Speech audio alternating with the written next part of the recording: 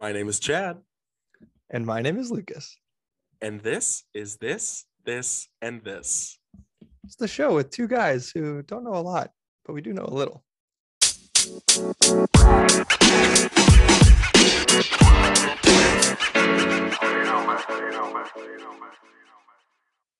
I think this is where we have to start today. Yeah, let us have it. Why do the New York Yankees have that rule where no one can have facial hair? Chad, okay, maybe it's because you're my best friend in the world, but I was literally ranting about this yesterday, like Are you last serious? night. Yeah, because we were watching this highlight video and Josh Donaldson had no beard, and I was like, who is that? That's what Sarah and I were just talking about. Josh Donaldson. It's so arbitrary and silly, but I also am kind of like on board with it, if I could be so bold. Okay, let's 'Cause hear. it's Let's hear like, more about that. well, it's not hurting anybody, That's true. It's just like we're the Yankees. We've been around for forever, and we have this tradition, and we've kept the same uniforms. And we're like, when people think about American baseball, they think about the Yankees. It's like I'm not against it. Let me read out this. Let me read out the rule exactly to you. Oh, I'm gonna eat those words. Let's go. No, I don't know if you are necessarily, but the last hook really got me. The policy has since been amended to read: all players, coaches, and male executives are forbidden to display any facial hair other than mustaches. Oh, that's ill. Except for religious reasons, and scalp hair may not be grown below the collar. Wait, what? Your scalp hair, so the hair on your head, but not your face, can't be grown below the collar of your jersey. So that's just like that's a hairy attack against people with hairy necks. Yes, which offense taken. Offense taken. Well, also, what if you were in a horrible accident and you needed a skin graft, and they needed to take it from your scalp, and you could throw 95? What do you do then? If you're a hard throwing left-hander, you're in. Like, you have to be. Don't make exceptions. You got to make an exception. Exactly. Well, maybe.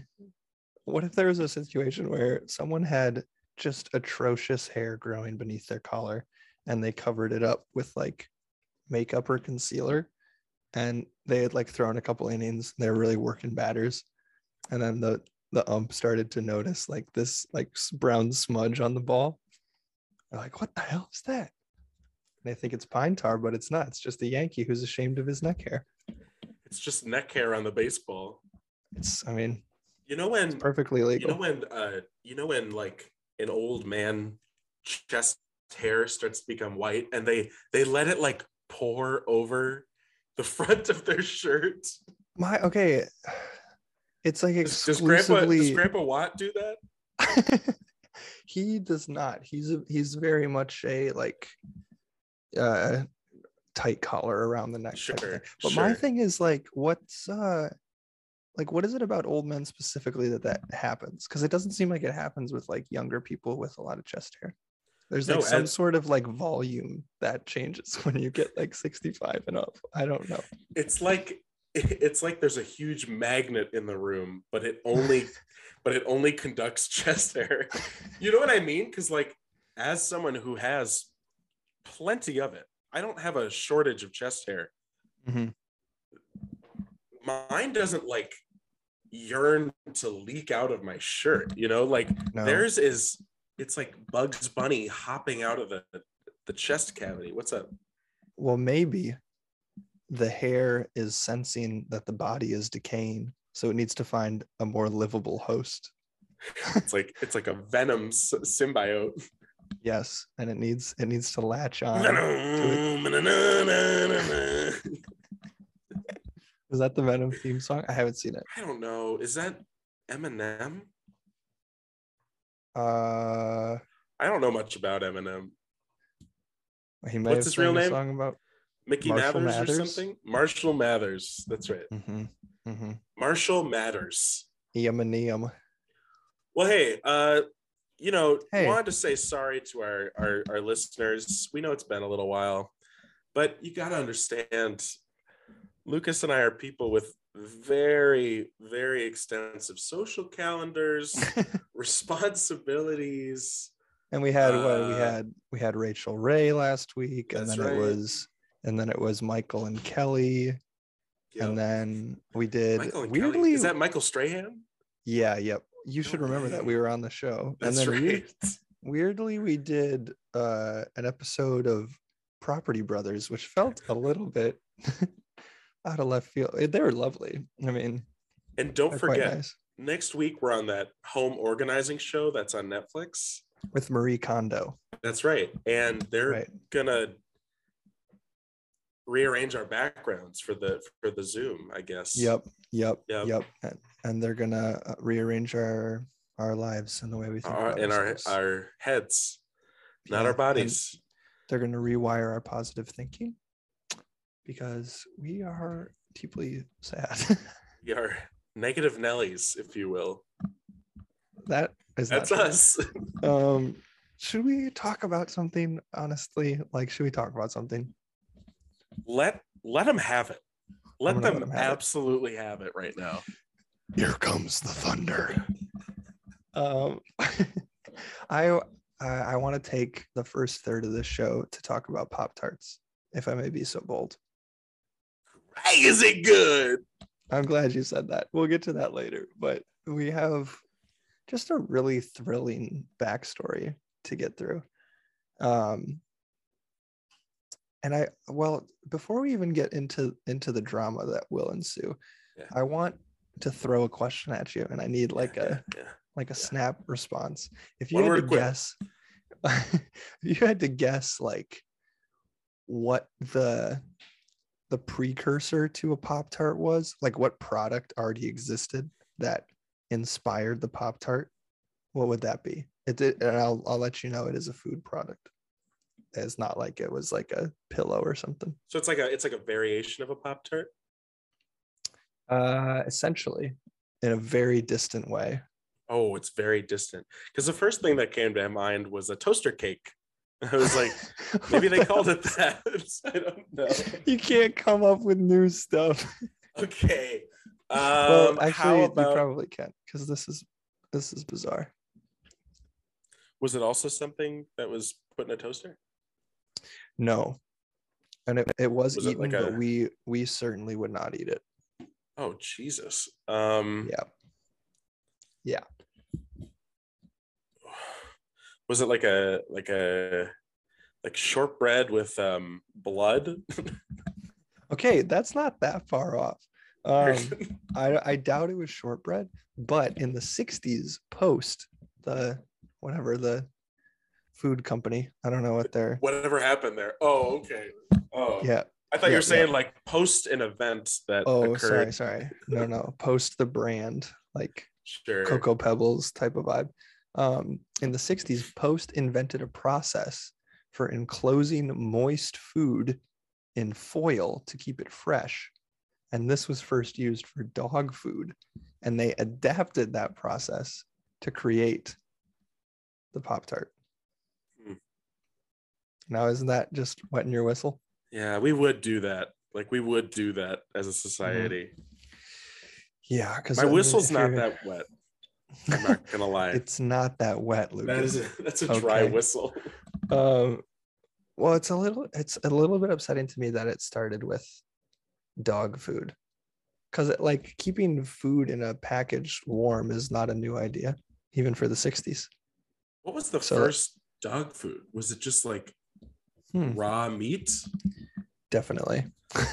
And then the first veterinarian was like, that's so bad for them to just consume on a daily basis. Let me tell you what, we just had a dog in last week that only ate raw meat. It's super dead now. But let me tell you, when we examined it afterwards, it's not safe in there. Whatever's going on, it's eating its body alive. You can't be doing that. God. People still do that though. They're like, oh, I'm making a steak. Here's a scrap. Wait, you're a dog. It's like you're just feeding that dog raw. You're a dog. You're a dog. Eat it. Enjoy. Come on. Stop being so dumb. Poor dogs think that they want everything we have. Oh, they do. Is the chocolate thing true? Yeah. Like eat a piece of chocolate, you're dead. No, but Okay. their bodies don't like it. I've heard, Okay. well, I mean, I'm sure there are some cases where dogs eaten chocolate and they've died, but I've also heard cases where dogs eat like a whole chocolate cake and then they're like, oof, I'm not doing that again. That's how all dogs sound, by the way. Oof. Oof. Oof day. Even the Frenchies. Oof. Oof. Cheryl, Oy that vey. was a bit of a dense cake. I don't know if I could do that again. I like that Yeah, they all sound like that. Yep. Here's a piece of meat, dog. Eat it. Dog. Okay, so that was the precursor. The precursor was they were like, we need to keep this dog food moist because all of our dogs are very unhappy with the dryness of their food. Sure. So we need a better solution, which is brilliant. And they came up with the Pop-Tart. Eureka. More power to them. And well, power to them. Too much power to them. No. Yeah. So they got real jazzed about this idea. They were like, this is going to blow a hole through the center of the universe, let me tell you. And they announced the new product to the press before it was ready for market. So they were like, why would you do that? Coming soon, the Pop-Tart. Get amped. Your breakfast is about to change for the better. And well, first, let's talk about the name. So the name was not Pop-Tart, which what you will learn. It was why. toaster cake. It was not toaster cakes. you cut out for a second, and I could tell you were about to say toaster cakes. But honestly, not that far off. It was called a Country Squire. Who was this marketed towards? Hey, first thing you're gonna want in the morning is a good, tasty, buttery Country Squire. Country Square. What country? It's just the back country. So they were like, oh, in 6 months' time, you're gonna have you a fine, buttery Country Squire. And and Kellogg's, their main rival. Hell yeah. I'm Team Kellogg's. They checked their watches and they said 6 months until we can have one. We can come up with something before then. And that they did. They came up with a product, later dubbed the Pop-Tart, and the mascot to accompany it was an anthropomorphic toaster named Milton. Milton! Mm-hmm. And doesn't that just sound friendly? Yeah, I'm like, I know. I'm in. Right. It's like a happy toaster. It's like the Brave Little Toaster, which I never saw. Was that a Disney movie? Is that a movie? The Brave Little Toaster. That's hey, in the comments, let us know what you thought of the Brave Little Toaster. It's about sentient kitchen appliances. Oh, you're looking it up it right is, now. yeah. And Oh, wow. It is Disney. Yep. No, because the ensemble is a baby, a lamp, a toaster, a vacuum, and a ceiling fan. Mm-hmm. The ceiling fan seems very immobile, but that's none of my business. The ceiling fan has a lot of makeup on. Oh. Bright red lipstick lips. How like a that? Clown or like a for beauty? No, I think it's for beauty purposes. Oh, that's good. And ceiling I guess they went to Mars in 1998. Oh, year of my birth. How'd they get the baby for that, though? They put it in a in the toaster. They slotted it in the toaster so it could be warm on the journey. It gets very cold in space, as I'm sure you know. Absolutely. I've been. So this raucous ad campaign where they put a baby in a toaster and shoot it into space. People went gaga for it. They were like, I got to get that breakfast food. That looks so good. But it became so popular that they couldn't keep up with demand. So Kellogg's is like absolutely running over Post, who doesn't even have a product yet. And they have this stupid dog food idea that nobody really cares about yet.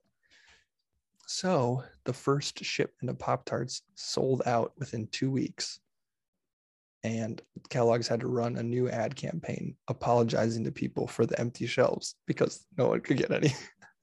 I'm so sorry. I am deeply sorry. I know there are some of you out there who have tasted it, but not all of you. And now you crave it. We did not mean to make you addicted. All we want was to revolutionize breakfast.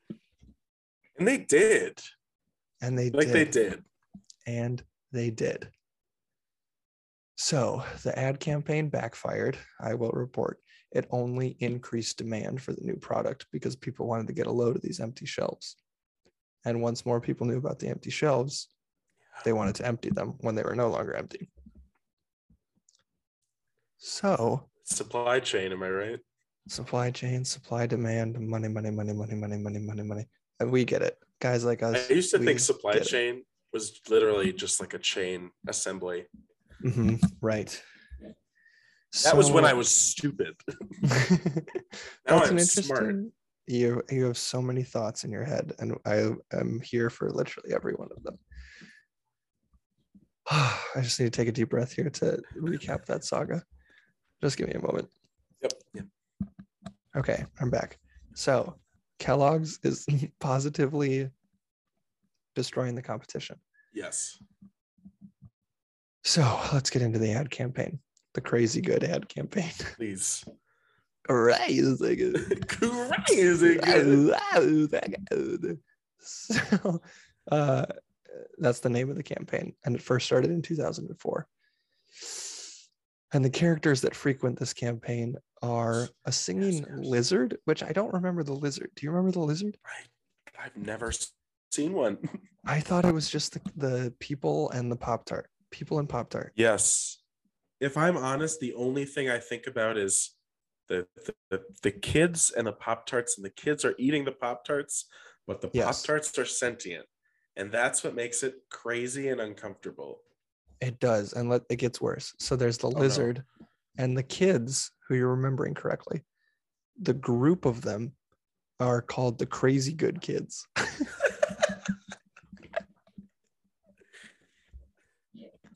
Because they've been on such good behavior that they've earned. They're so good. They're so good.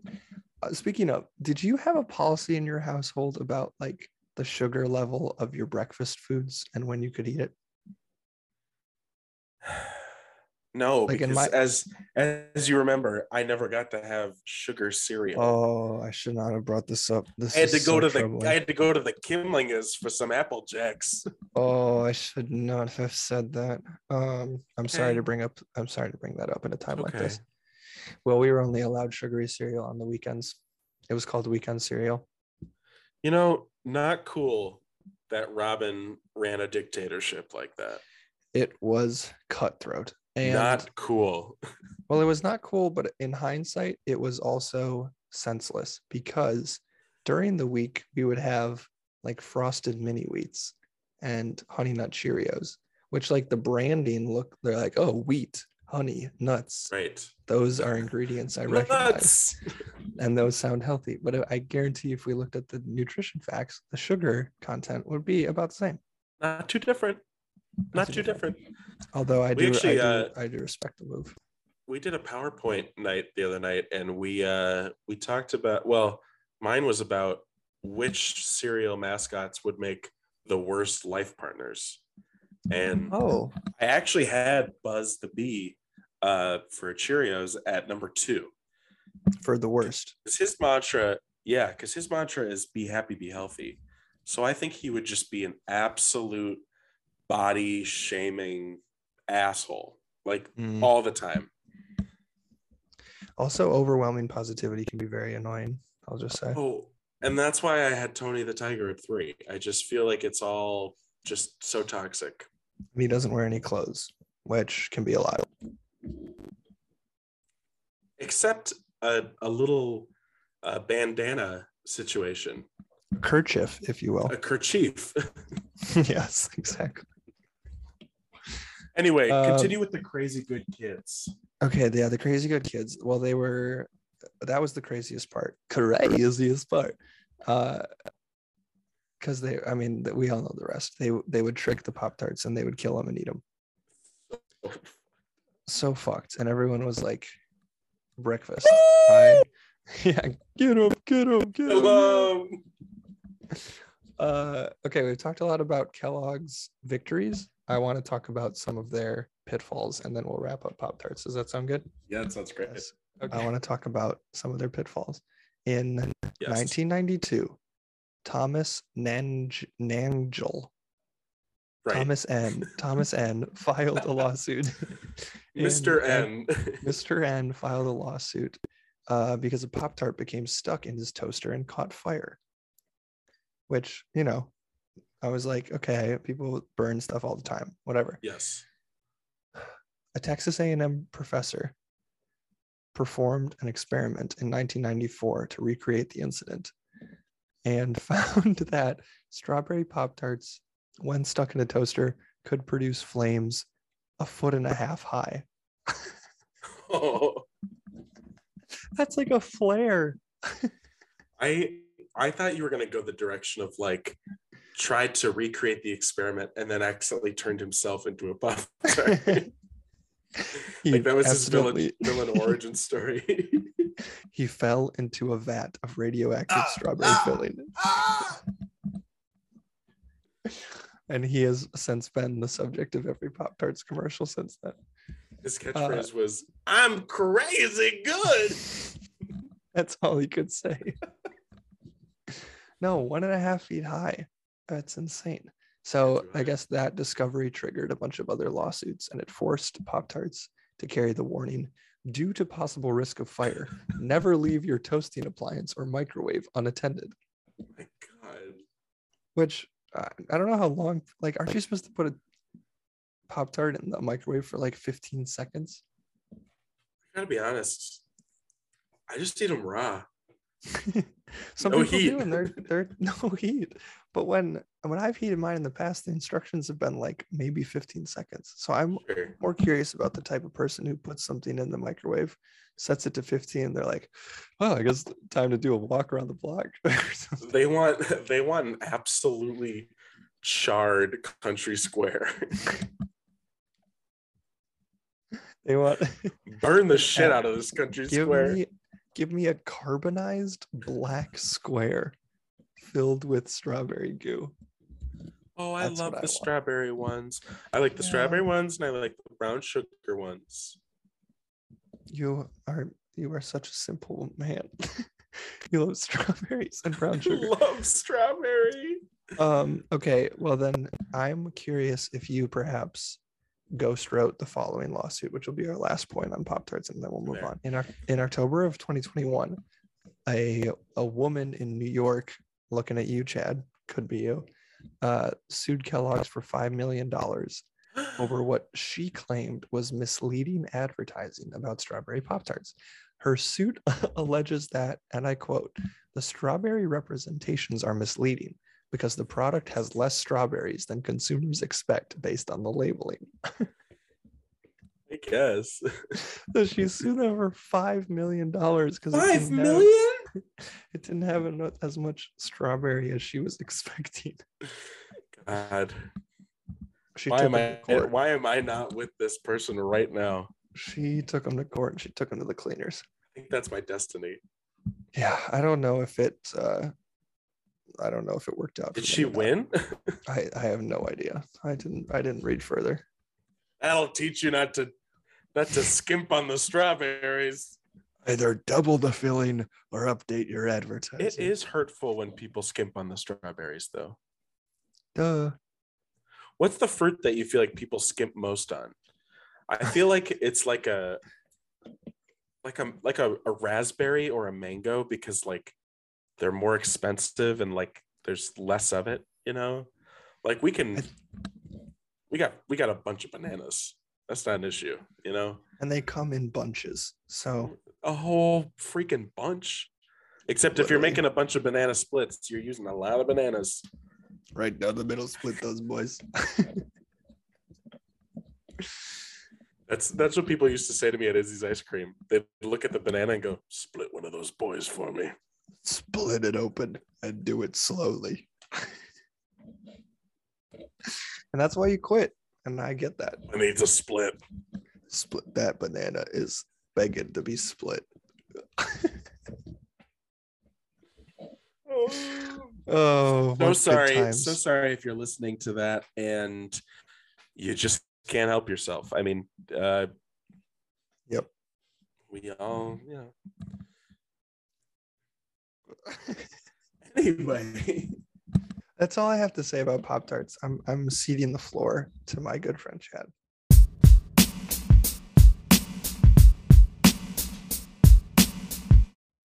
Well, I'm so glad that we talked about fruit, kind of.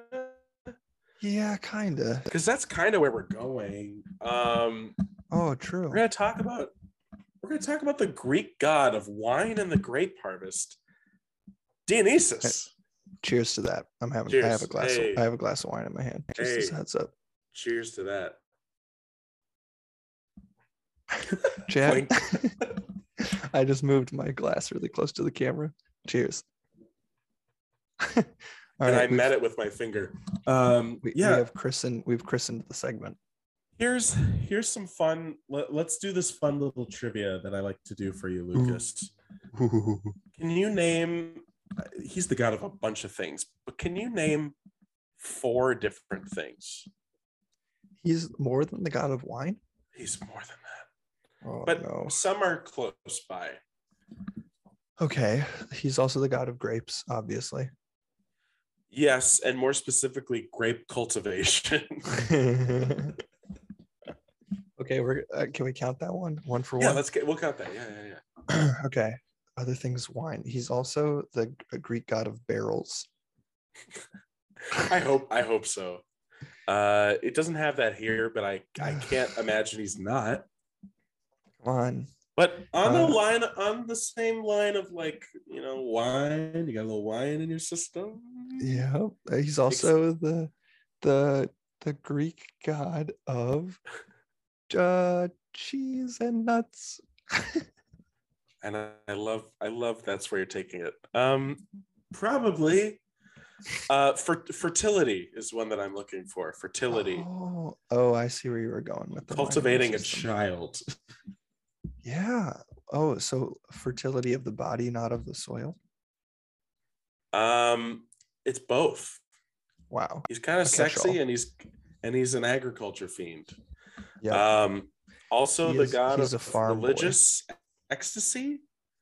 I don't know what that means. Religious ecstasy. I didn't know they needed. I thought. Wow. I figured that every god was kind of trying to work towards that. So I don't know. Maybe not. Yeah.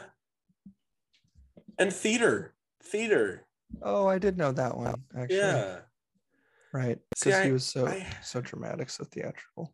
So dramatic. And all I know about him is the Percy Jackson books, which I also forget. I haven't read those in a country square. So it's been a while. But yeah, he was a very important figure in mythology because wine is huge in Greek culture. Wine's big time. And he was one of the 12 Olympians, and he was the last one to arrive, actually. Yeah, wasn't he kind of they were like, I guess. It was apparently his unusual birth and upbringing. They felt bad for him. Feels kind of rude. I don't know. They were like, he's been through a lot. Let's let him on the mountain. Yeah, why not? That's nice. So some descriptions of him depict him as a bearded man wearing a robe and hoisting a fennel staff tipped with a pine cone. Tipped with a pine cone. Just how I like them. A nice pine cone. I like my staffs with a little pine cone on top. And I like the idea of that. I think that's nice. And other images present him as a semi-naked androgynous youth. Quite a shift away from bearded staff man. Pick your poison, I guess. Right. Well, weren't gods also shapeshifters? So maybe he could be both. Sure were. They sure were. We are not bound to our bodily form if we are gods. That's what they say. So he could transform himself into animals like a bull or a lion. I like to think that the person writing that was like, they could transform into animals, such as, I don't know, just off the top of my head, like a bull or a lion. They're like, fuck, I don't know. Like, what are two great animals? But bull and lion. Tigers and bears And bear. My. Oh my. I guess he had a special. So among his powers, he can make wine. Obviously, he's really good at that. Really good at that. So is Jesus. That's right. And they both got a beard sometimes. They both had beards. And they both like to party. The one thing I know about Christ is that Christ liked to party. He liked to throw an absolute banger of a time. Yep, fish. I'm talking fish, wine, bread. There's a pop-up ad of just a really bad toenail on this page. Oh, like just a gnarly toenail. Podiatrists hate them. Or love them. Oh, perhaps love them. Okay, let's continue to talk about Dionysus. And then one of his other powers was the ability to drive mortals insane. Also one of my powers. We are not too different. Me and the big man. The big man upstairs. So let's talk his birth, shall we? I've been dying to talk his birth. So Zeus was up on Olympus upstairs. And he was about like, a big man upstairs. That's right. The biggest man there is. Huge. And he was like, I'm about to cheat on Hera right now. And again? Well, yeah, as he often did. Yeah. And he made a little slip slap with a mortal named Semel. And her name was Smell? Semel. Semele. I've fallen in love with a woman and her name is Smell. Believe it or not, she smelled great. I was drawn to her scent, for her name is Smell. Smeal. If someone knows in the comments, let me know if I'm butchering Smeal. Smile.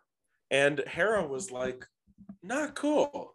So what she did, instead of, having a heart-to-heart with Zeus and saying, like, we should really work on our marriage, she tricked Semel into looking at Zeus in his godly form, and Semel was immediately destroyed. Gotcha. Is that what happens? Gotcha. I'll teach her a lesson, and the lesson will be death. And you might know this part. This part is triggering a memory from somewhere in grade school for me. Yep. But Zeus was able to save Dionysus by sewing him into his thigh. That ringing any bells? No, he sewed the god into his thigh. Yeah, well, he's like a half god. He's got some mortal in him. Why does that work? What's put him in the thigh? Like his thighs were enormous. When you've got a really good snack and you're like, I'm gonna want that later. You just put it in your thigh. Oh, right. Your snack cubby. This guy could come in handy later. This guy's gonna make some great Zinfandel wine. Yep, and I'm gonna put him right in my hidey hole. I got right in my hidey hole. Terrifying. Well, I'm glad he did. Now, here's where Hera's revenge comes. Because she destroyed Semel, but that wasn't enough. She was really mad that Dionysus was around. So she had the Titans attack him and rip him to shreds. But Rhea, catch a break. Rhea, who I believe is the mom of Hera, was able to salvage a few of Dionysus's parts. And so she brought him back to life and had him raised by some mountain nymphs. Dude, this guy's been through a ton. Dude, this guy. Wait, what did he do to deserve all of this? He was born. He was a child of. He was a child of betrayal. Really. Yes. The Wait, was he the problem child? was, He was the child of Zeus and smell? yeah. That's hot. He was All right. the smelly kid. He was Um, smelly kid. the problem is, Hera again discovered he was alive. And so she drove him to madness. I guess that's one of her skills. And she made him wander the world. I don't know what that means. And so he traveled the world teaching people how to make wine from grapes, real Jesus vibes. This just says, eventually he regained his sanity and was accepted by the Olympic gods. And he went back to Olympus. Dude, Hera must be pissed about that. No, she ended up being cool with it. If I were her, I would feel so helpless because I have tried so hard to destroy this child. And he's only come back stronger every time. That dude, I mean, name one stronger child than Dionysus? John Cena when he was born, maybe? I don't know. That's a good point, Chad. I'm glad you brought that up. Did you know John Cena used to rap? Like he has a no. rap album. It can't be good. It's probably offensive as well. I don't want to listen to that, especially if he's wearing his jorts. If he's wearing his jorts, I'm out. I can't do it. In the studio. He seems like a great guy. He seems pretty jolly. Yeah. Doesn't he have like the most like make-a-wishes granted by like anybody? I think that's true. He like just cranks them out. Is there a running stat count? Yeah, there's a leaderboard. Congratulations, John Cena. You've made the most wishes come true. He's like, please, it's not for me. It's for the kids. Which is true. It is, yeah. I doubt there's a leaderboard. I really hope there's not. That'd be a fucked up way to keep track of your wishes. Yeah, so here's some other just crazy things going on in his life. Throw him at me. You know King Midas? Who the touch. Everything touches turns to gold. Got the Midas touch. Dionysus. He made him do that. He cursed him with the gold touch. Oh, he was like, bing. And he did it. Wait, Midas touched Dionysus? No, Dionysus touched Midas, and then he was like, haha, and now everything turns to gold. Was this part of his like driving mortals insane power? Probably. I can't imagine. It's not like a good thing to have, right? No, but it's rather ill that he decided the way he was going to do it for this king was to just like flood him with fabulous wealth. It is. Also, I just want to say that I just looked it up and I've been saying his name wrong the whole time. Who is it? It's Dionysus. Yeah, I had to go back and forth. I think it's fine. Okay, cool. Well, everyone knows what I'm talking about at this point. Yeah, do you know any Greeks? I don't know any Greeks. That's probably not true. I probably know Giannis Antetokounmpo. Oh, you guys are pen pals. That's right. We are very close. He's just in Milwaukee, in fact, and I am only an hour and a half drive away. Right. You guys meet up for brunch on the weekends halfway. He would do that though. He would do that. What a nice guy. Except you guys have to sit in an extra large booth because he's enormous. Got him. So one of Dionysus's powers was he could just restore life from the dead. So he went to the underworld and brought his mom up to Mount Olympus. He was like, congratulations, Smelly. Bam, you're alive. Dude, if I were Hera, I would be damn pissed. Yeah. That's sick. Wait, I didn't know that I thought they all had like one thing. So did I, but like, I guess you live long enough, you develop a few skills. Sure. Such as bringing people back to life. Sure. Yeah, that's a common one. Yeah. I love that there's all these like ancient facts, and then it's like the common names of Dennis and Denise are said to be derived from it. Oh man. Yeah, I named my son Dennis because I'm an absolute booze hound and I blitz bottles of wine every night. The only people I know named Dennis and Denise are like just absolute boomies. They're very old, yes. I am Oh named man. after the Greek god Dionysus. Yeah, right. As if, Denise. Yeah, As so if. that's just some of his just His lore. absolutely crazy, insane life. Sounds like he's living to the fullest because he's drinking Agreed. like all the time. He is playing pranks on people. He's bringing people back to life, He and he he's kind of teaching us all a valuable lesson about wealth and what and it can't resilience. bring. I think he just was like the ultimate retiree. Like he's teaching young people how to make wine. He Mm-hmm. goes to many of theater performances. He's always wearing a robe. Like Always in a row. I think we can all get behind that. He's like the dude He in the is. Big Lebowski. He is. He's chill as hell, and he's wandering. That's right. And hoping to find his sanity because Hera took it from him. And he eventually does, and everyone celebrates him for it. Whoa! That is all I have on Sir Dionysus. Don't sell yourself short. That was a healthy portion.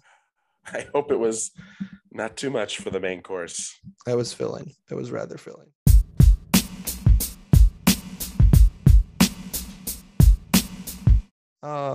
So we're going to talk about onesies. And I'll be honest with you, Chad. This is not the history I was expecting to uncover. Oh, Jesus. I thought it was going to be like in the 80s. Well, people were trying out new types of fashion. They zipped themselves up and blah, blah, blah. No, not at all. This dates back to like the 1800s, which is rather cool. Yeah, let's talk about it. So it's based off of something called the Union suit. Yeah. And the descriptor for it was Emancipation Union under flannel. So it's like free. Hell yeah. Hell yeah, that's right.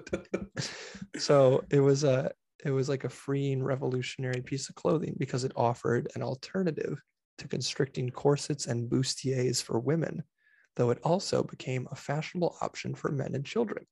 So this was like this was one of the first unisex, everybody was rocking it type of things. I can get behind that. Right? Who couldn't? And it's what, like, you don't have to be like, oh, it's my bustier match my blouse. Like, you just wear one thing and you go out on the town and you freaking rock it. And guys are like, oh, my 3-piece suit, my vest is tweed and my jacket's pinstriped. What do I do? Blah blah blah. Just wear your freaking Union suit. Also, I mean, fine. if you're wearing a 3-piece suit with, loafers and whatever, like you're basically wearing a onesie. There isn't any skin showing. Like you're sealed up. Yeah. You're sealed in that sucker. So just wear the onesie. You're doing so many buttons, you're doing so many zippers, and it's like eventually in the day, an emergency is going to arrive. And I mean, in the 1800s, running water, I don't know if that was common. I would assume not.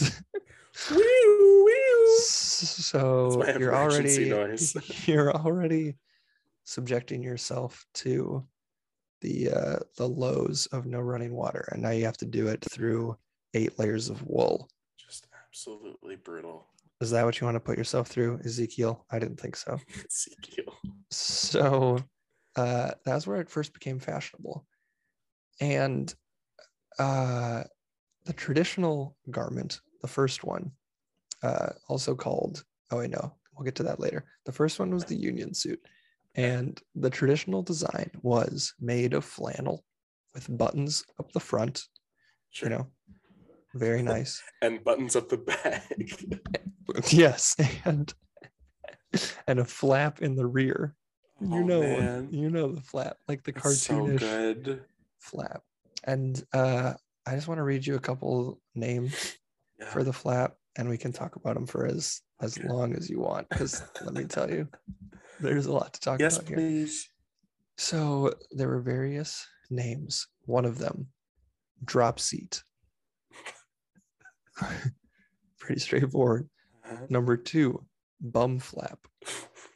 Also solid. badass. Number 3, access hatch. That one is a little. I mean, that sounds like you're inviting, folks to join inside. Come in my hatch. It's a little too like. Enter the access hatch. The access hatch has been breached. It's a little too like clinical for me. Does that make sense? Yeah, and like I feel like I could read it on like a plaque in a building. Yes, about like a fire escape or something. It does feel like it feels like an industrial term to me.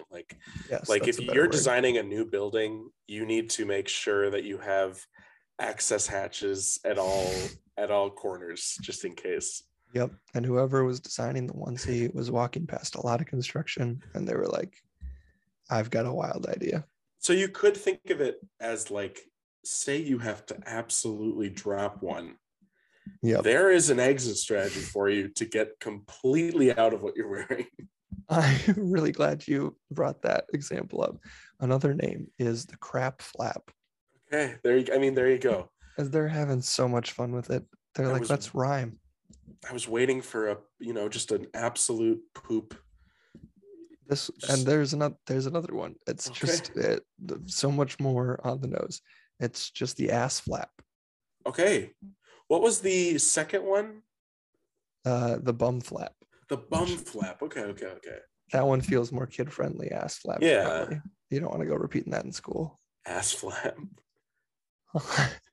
Access hatch. And how do ass flap and ass hat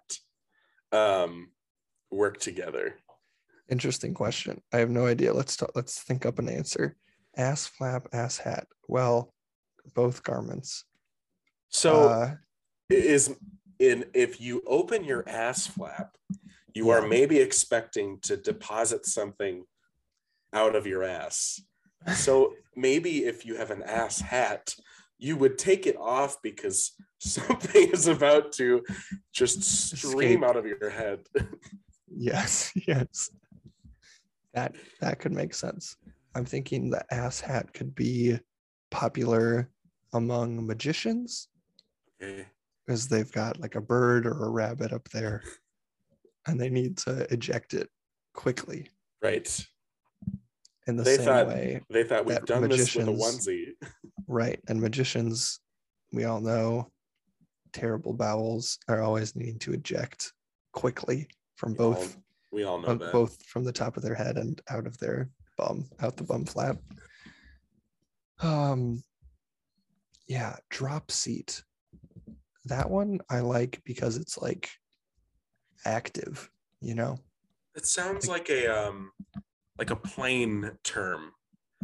Like a jump seat. Yeah. Like a jump seat, but it's the drop seat. It's your drop seat. Yep. Or it could be like, I got to go drop seat real quick. Sure. You know, that's classy. It's classy, but it's also fun. It lets your dinner guests know that you're vivacious and have a zest for life. Right. I have a drop seat. Excuse me. Excuse me. Man, something's just come up, and I have a drop seat. That guy is vivacious. We should have him over more. He knows how to have fun. That's for sure. I just looked at my whiteboard that currently has the phrase "sweet cheek meat freak." That's just what you prefer to be called on the weekends, right? Yes. Yeah, it's kind of a mouthful, it's weekend time. It's sweet cheek meat freak. Here he is. He's going out. Wow. Okay. So those are all the terms for the butt flap. Sure. But I want to talk about our fashionista who really made this take off, like on a massive scale. Any guesses on who that might be? This is around the 1930s. Just as 1930s. Is it Al Capone? That would be so awesome. That would be awesome. No, it's not. It's Winston Churchill, believe it or not. You The know Bulldog what? Man himself. You know what? It makes perfect sense. Mm-hmm, mm-hmm. Not a quick mover. Not a quick mover, and he gave them all to bricklayers who were working on his house. He was like, "This is your uniform. Everybody looks dope." And he was like, now you're all a team. And I think he grew to love how they looked. And he was like, I would like to give that a spin, actually. I'll be sporting one. I would like to try one on. So he did, and he loved them, and he came to wear them frequently in public. That's nice. Including, which I think this is bold. He wore one to the White House on like a visit during World War II. He was like, I have no time for suits and hats. I'm putting on my onesie. Was he just ripped to shreds for that? No, people loved it. People absolutely loved it. That's just. Remember when people got upset with Obama over the tan suit? Yeah. And you're telling me Churchill could wear a onesie to the White House? And people were like, Rocket Winnie. The double standards are insane. Rocket Winnie. That's what they screamed. That's what they screamed from rooftops. Rocket Winnie. They did. People loved it. In a war, too. I mean, I know. It's just bold as hell. But it kind of makes sense. It's like, if we know what we know so far, it was like a blue collar uniform. And he's like, I'm here representing England, and we're your ally in the war. We've sent so many of our troops overseas. Right. He's trying to be relatable.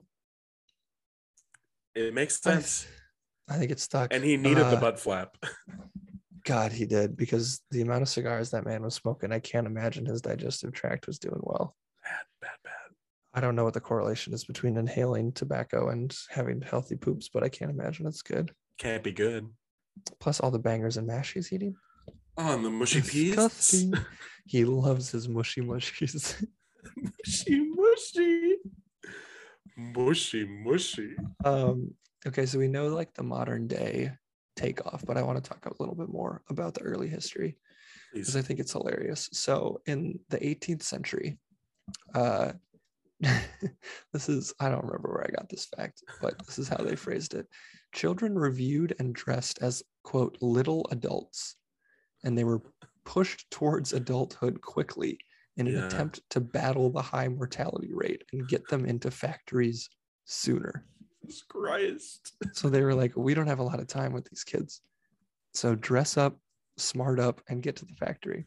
They were like, can't call it child labor if you're an adult. If you look that good. Wow, the lengths to which people were willing to go. My God. Yeah. It was the 18th century, so the sense at that time, not so good. Yeah, they were like, if you're not married by 13, you are embarrassing. Half your life is over. So Jesus. Yeah, but then I thought my life was bad at 13. Oh, right. So bad. And then Queen Victoria was kind of the savior of the children after this. So she was a fan of the idea that children should be individuals who should be raised differently instead of being raised universally as small adults. Yes. Which, what a novel idea. I love it. So she began to dress her children in sailor suits and kilts because she was like, that's fun. That's what I dig. Yeah. I want to ride with that. I get that. So that, in the same way that Churchill like stepped out and set the world on fire, her nation and then the world began to follow her example, and soon everyone was dressing both their boys and girls in dresses to imitate the royal family. So kind of backfired because she was like, oh, individuality, I want to make sure kids feel different and unique. And then she did it, and every parent was like, I'll do that too. So shit, that's good. I'm gonna take that. That is good. You've done it, Vicky. So the dresses only got more complicated, more elaborate, more frilly, and less practical and kid friendly. So they were just like all over the place. So enter the onesie. Yes, enter. Which was, well, we know as the one-piece garment. That was like a catch-all for everything. Right? And that just like replaced all of the frill. They were like, I'm out, I'm done with it. No more of that. Too much. And people were back to slipping on one thing and away they go. And then when I think about like the nightgown, like, yeah, we got some similar vibes, My mom still wears a nightgown. Is that just like a really long shirt? You could call it a shirt if you want, I guess. I do. Yeah. It's pretty long. I mean, and Mom, sorry if you listen to this. She's not going to listen to this. It's a weird shade of pink. Like it has been worn. I mean, like since it's like a mauve. It's kind of like, I think it was made when Winston Churchill was still alive. Winston Churchill once wore it, actually. And that would be nice, maybe. Could be nice. Could be nice. Might be nice. Might be good. That's really all I have to say about onesies, is that they were. You gave me so much more than I thought you would. And so did the internet, honestly. They really blessed us. This episode goes out to the internet. Thank you. Yep. This episode is brought to you by the internet. And I have to shout out Wikipedia. They've helped me out in so many parts of my life, but this the most, maybe. They've gotten out of some real jams. Our listeners don't expect an easy bib, from us. Like, we can source it and that's fine. Yep. We say it and it's fact. And you guys all agree. And of course, everything we've said to date is especially true. So except when people text me and are like, actually, did you know? And I go, no, I didn't. Have we gotten fact checked? We've gotten fact checked on things before. No, it's not a big deal. Like, they don't mean any harm by it. They're just being honest. That's no good. As a little teaser for our listeners, at one point we will do an episode where Lucas and I have to try and remember things that we've talked about before and see if like that has stayed with us or not. Oh, that's going to be a whole series, I feel. Oh, it's going to be insane. It's going to be insane. It's going to be so ill. Humdinger is right. And thank you folks for listening to our little humdinger tonight. We're glad to be back. We'll be better to you. We're so sorry. We're changing. We'll change. Give us another chance. I'm actually literally changing right now. I'm disrobing and you can't see it. You can't. I'm changing in the sense that I'm aging with every second and every moment on this earth. Sorry to take it there, but it had to be said. Yep, it did. Yep. Well, Chad, any other wisdom, perhaps more positive wisdom? Nothing. No. Oh. No, there's so much pain. No, thanks so much for listening if you gotten to this point. And if you have gotten to this point, you know what's coming next. Give your friends a bonk and let us know. Bonk. Love you. Bye.